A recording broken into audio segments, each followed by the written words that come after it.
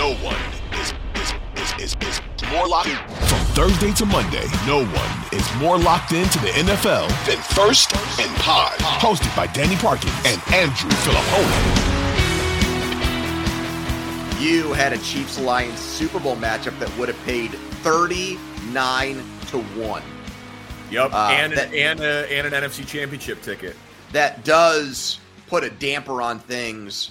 Yep. When you're on the Lions side here. And I was a Lions backer, and I would, even though we're on the scores page and there's a lot of Chicago fans out there, I mean, come on. If you're not rooting for the Lions, there's something wrong with you. They were such a likable, lovable team. And I just tweeted this out before we started.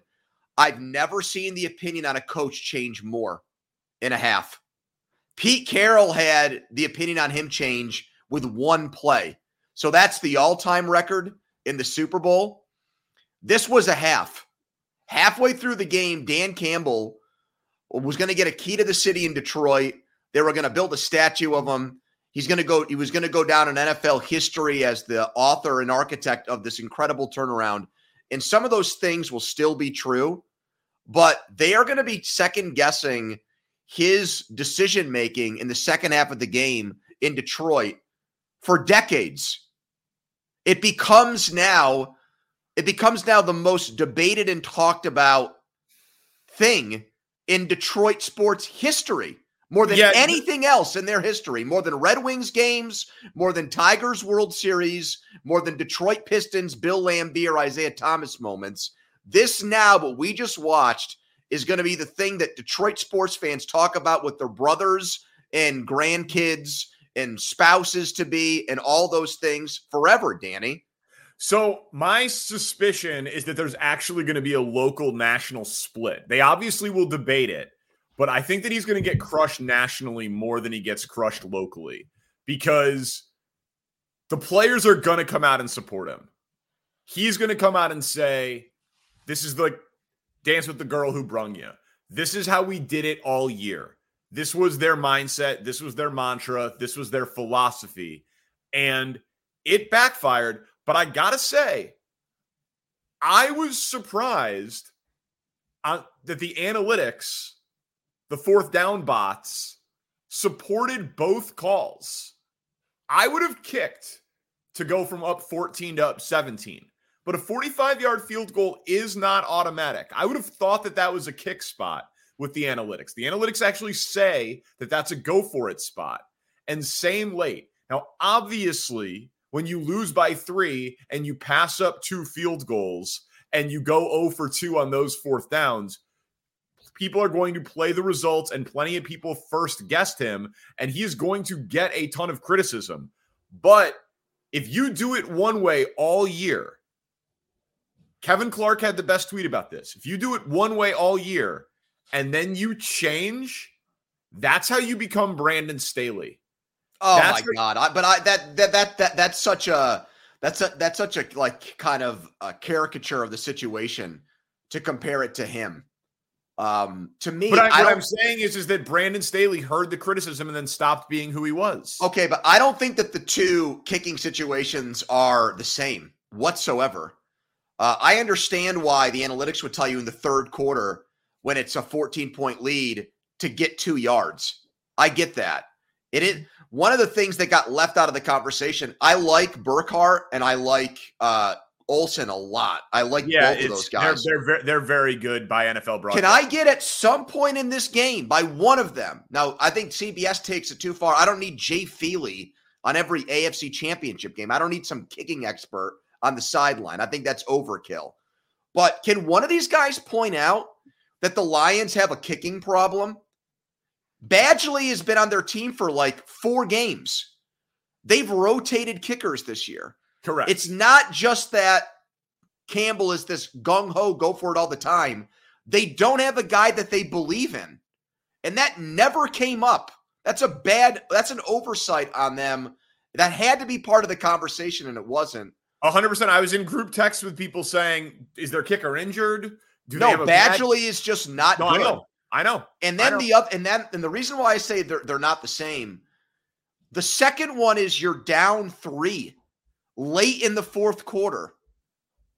That situation and what the analytics call for it there, to me, should be different than what it says with 20 minutes of game time left. You've got to try to tie the game and extend the game and keep the game going. So that one, I thought they needed to kick on, even with the shaky kicker, to try to tie the game. And the other thing I'll say about Campbell and the player, maybe locally they won't get on him as hard as they will nationally. Another problem for me with what happened on that first fourth down miscue and the Reynolds drop is I felt like the team from that moment on wilted. They were a rattled football team, and that goes back to Campbell.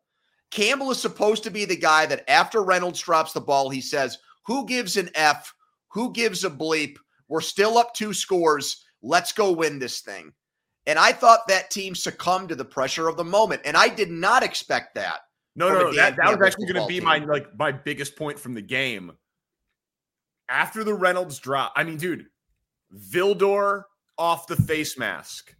Purdy Houdini act escaping sacks when he's in the grasp and then hitting the dude on the sideline for the toe tap. Another Reynolds drop.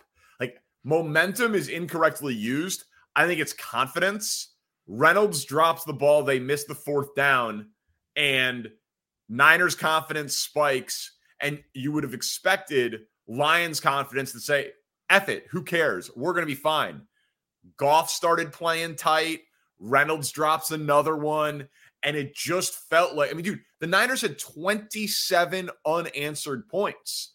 It was reasonable to think that you needed touchdowns against that team. And the Lions they no-showed. They no-showed the second half. That was one of the worst quarter and a halves of football that they played all year. And they did it in the NFC Championship game on the road. I don't understand how they don't run the ball in one of those situations, especially the 4th and 2, given their offensive line, given the way that Gibbs had played to that point in the game. That was before the fumble later on. Yeah, if you're going for it, don't give it to a statue of a quarterback who can't move. Yeah, I was perplexed by that part of the decision. Bless you again. I really did not understand, what are they doing running the ball down 10 at the goal line? That was honestly the worst decision of the 3, because if what happened, you need to burn a timeout, and then having 2 timeouts means nothing. The only thing that gives you a chance is 3 timeouts, so you have to pass the ball in that spot. That was insane.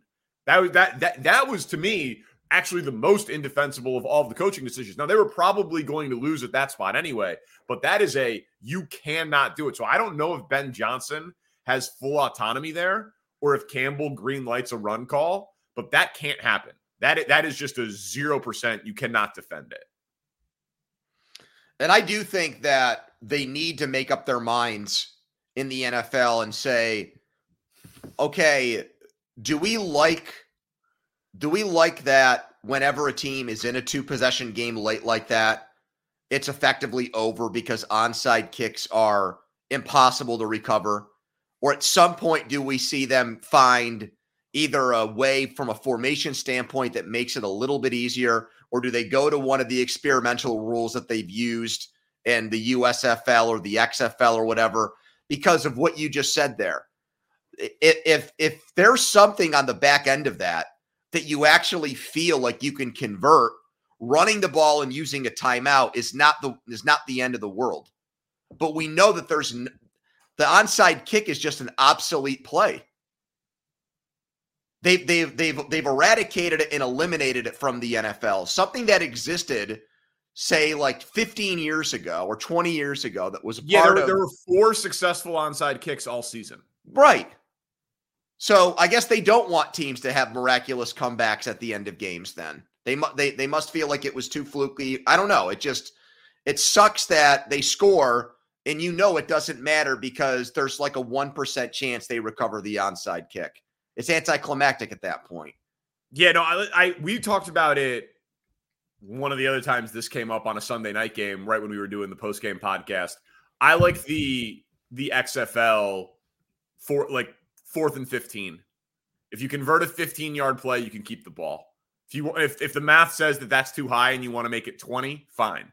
But figure out what a 10% conversion would be and let them run a play. Like a league average 10% conversion and put that as the number.